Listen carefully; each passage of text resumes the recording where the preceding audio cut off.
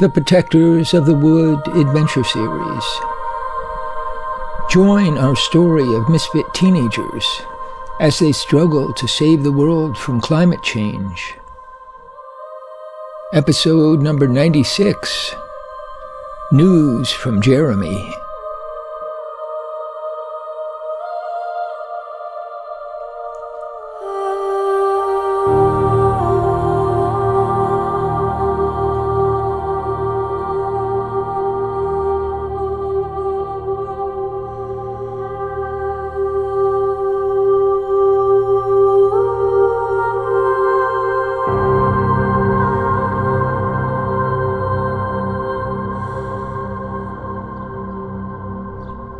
Abby and Jeremy sat on the churchyard grass and shared their knowledge about the Protectors of the Wood.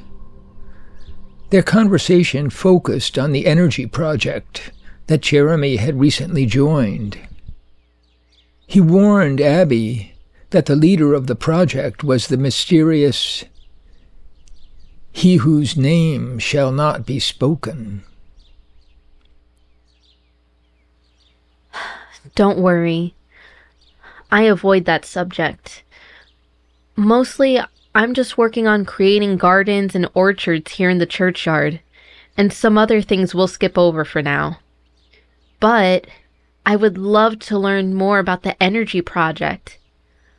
I know it's getting bigger and bigger. There's that whole operation near Half Moon. I don't know how they manage that. You're probably talking about the biogas side of it. We've been producing more than you might think, but I wouldn't suggest that for heating your cottage here in the churchyard. There are safety issues, and we're not trying to publicize it at this point. But we can heat your cottage with what you've got right here, and it's very safe. It's more like a science fair project. I think Chi-Chi will help us.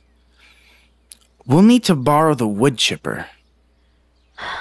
I'm sorry to say, I don't think Allison will allow it. Of course she will. You'll see. Abby was beginning to get excited. Did Phoebe and George tell you about the youth council meeting tomorrow in the church basement? It actually sounds more like a community meeting. It's all ages. I'll be there. I heard Tuck's sermon yesterday, and I spoke to Phoebe today. Did she tell you about the idea of giving festivals and raising money? Of course. I told her to count me in. Well, maybe this compost idea could be an attraction. Maybe people will want to see it. I don't know. You think people would be interested?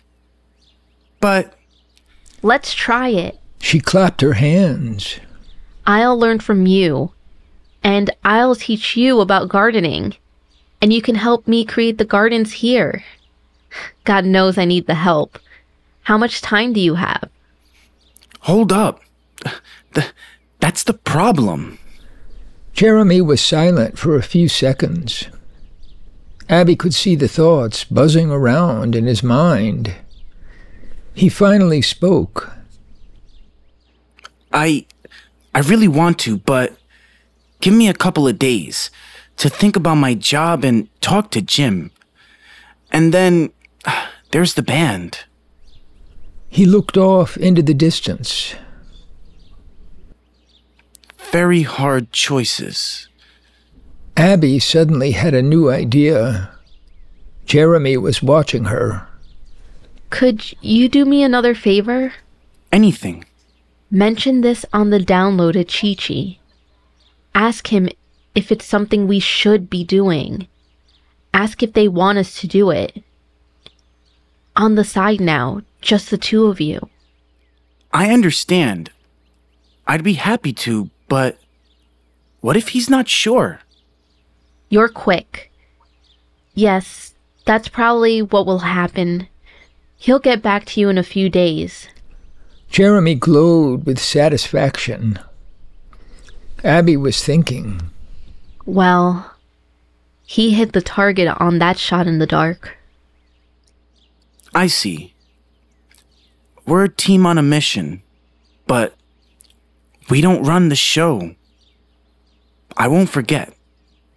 They smiled at each other. So, I'll see you Tuesday night at 7. That's the big event. Sure, I'll be there. By the way, I'm a little worried about your guitar. I rode it over here on my back, and I kept hearing a sort of clanking sound. Aren't you going to open it? Don't worry. That's my collection of penny whistles. I'm good at it, but if I open this, we'll be fascinated for an hour. And I'm starting to get nervous. Tuck is always warning me against hanging out with friends here in the churchyard. Only for work, he says. He doesn't realize this is work. It's our work. I see. Well, I've been sitting here too close and too long, visible to the public. Someone might snap a picture from the sidewalk or that lookout over on Morphe's house, and it will appear on the standard front page. Headline, New Gardener on the Job. It won't happen this time. You underestimate me. I made sure that the cottage blocks the angle to the street and that glass crow's nest. But don't even joke about it. Tuck is terrified. Jeremy's expression suddenly changed. He started to say something but stopped. Abby saw that he was hesitating and was immediately curious. She felt that she knew him well already and could read his thoughts and feelings at a glance. Okay, what is it? You've got something important. Oh, just thinking about the way they're watching you. Has anyone given you the phone rules? What? No, what's that? Rules for using, just even carrying a cell phone. It's part of the protector's rule. For example, when I'm on duty in the forest, I can't carry any phone. Stuff like that. Now that we get phone reception everywhere, it's a problem. Just thought I'd let you know. How come no one tells me anything? Not that I'm surprised. I suspected this already. Abby felt annoyed, isolated from people and information she had a right to. Don't be mad. I'll help you. This whole situation is changing fast. We'll both share and get up to speed. Abby smiled with relief. I can't tell you how good that sounds. It really helps. They were too embarrassed to look at each other. Okay, see you soon. And thanks for everything. My pleasure. They both scrambled up. Jeremy was still smiling as he walked quickly down the yard and out of the gate. The setting sun shone in Abby's eyes as she watched him go. Had a friend a while ago. Had no reason to fear her. She gave me a picture of a bright blue boy. She gave me an oval mirror.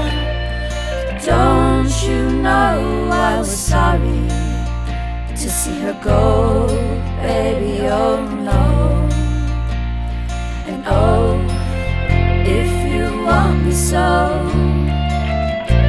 I'll be there for you. Just ask me to play and I'll know what to say. If you come around today, you won't be in my way. Oh no, baby, not you. And oh, there are questions I know I don't care no more. Why don't we just dive into the stream?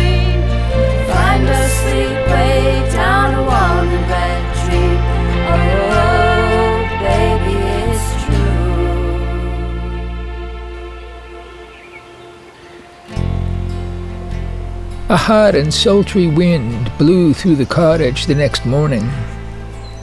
Abby had planned a full day of outdoor work. She wondered how to endure the sun beating down hour after hour, and she recalled seeing an old floppy straw hat in the tool shed. She tried it on. It was absurdly too large, but had a drawstring under the chin. She decided to wear it. Who was going to see me anyway? Let these stalkers check out my hat. The back half of the churchyard still sported mugwort up above her knees, and dandelions and pigweed going to seed.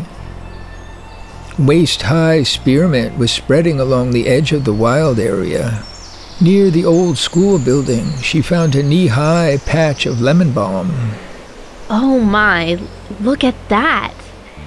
My go-to tea for sleeping, growing just for me. But I've got to get rid of that toxic pokeweed. Someone might taste the berries without knowing. Abby loved the wild plants. Volunteers, as some people call them. She was well aware of their gifts for humans. She wanted to save all of the mint and lemon balm, as well as a patch of mugwort near the garden, and the dandelions to attract the bees. She avoided this strip of the yard with the lawnmower, putting it in the forever wild category, and she cut 8 lemon balm plants a few inches from the ground and hung them in the cottage to dry. That soothing scent. This is all working out better than I thought. Once again, Abby breathed a sigh of relief that Tuck was applying no pressure to clean up the wild area. But why? Does he just like the wild area? Isn't he worried about being accused of negligence? I love the wild area, but it's just not normal for a place like this. Soon the yard showed off a new eccentric appearance. A combination of forest, overgrown meadow, garden, and lawn. But it still needed more color, especially near the sidewalk. Abby could see that the strip between the forsythia bushes and the wrought iron fence used to be filled with 3 or 4 long rows of flowers. The remains of spring daffodils and tulips were slowly deteriorating there. At least I should spread a few wheelbarrows full of hummus over the area, but I really need a dozen flats of summer annuals. Maybe marigolds, snapdragons, cosmos, nasturtiums, echinacea. There's so many possibilities, but I need them for free. It's too late to plant anything from seed. In a few weeks, I'll bury the bulbs for next year. Abby wondered if Allison, the owner of the Middletown Garden Center, might have a few flats of summer annuals to give away.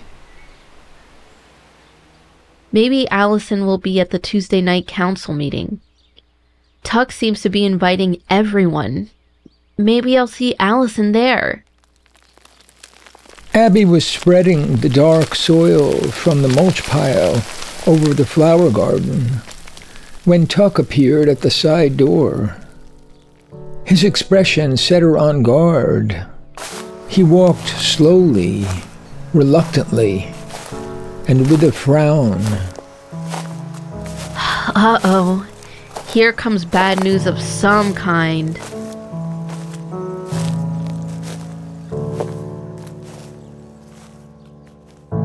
It looks like I'm on my own.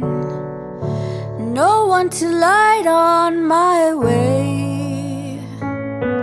I hear the wind howl and the water rage. Will it ever be break of day? They say all these rivers are flowing. Don't be afraid, you must go where they're going. In the night like a wandering star. You must travel far.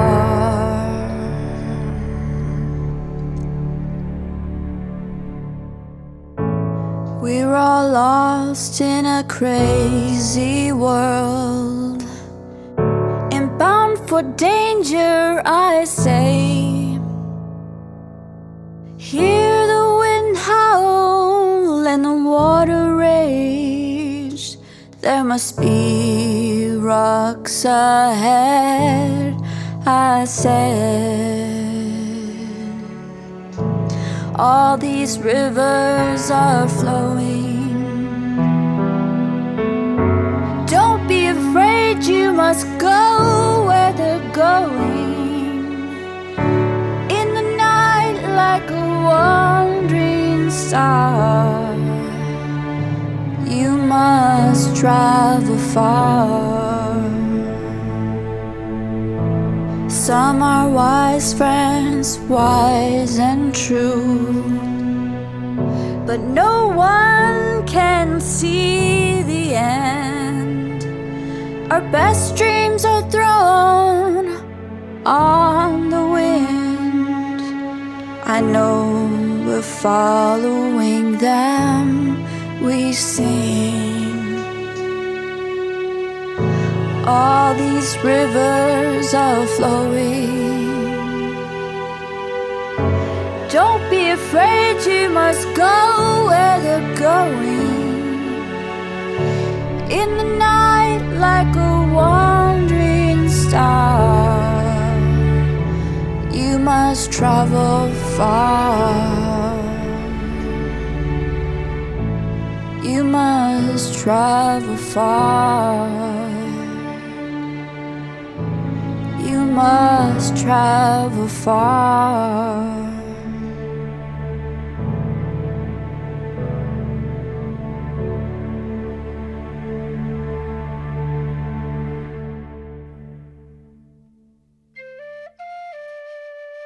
Thanks for listening to the Protectors of the Wood Adventure Series. Find all our projects on protectorsofthewood.com. And support us on Patreon at Protectors of the Wood. And to all the eco-warriors out there, remember that everyone can make a difference, and every action counts.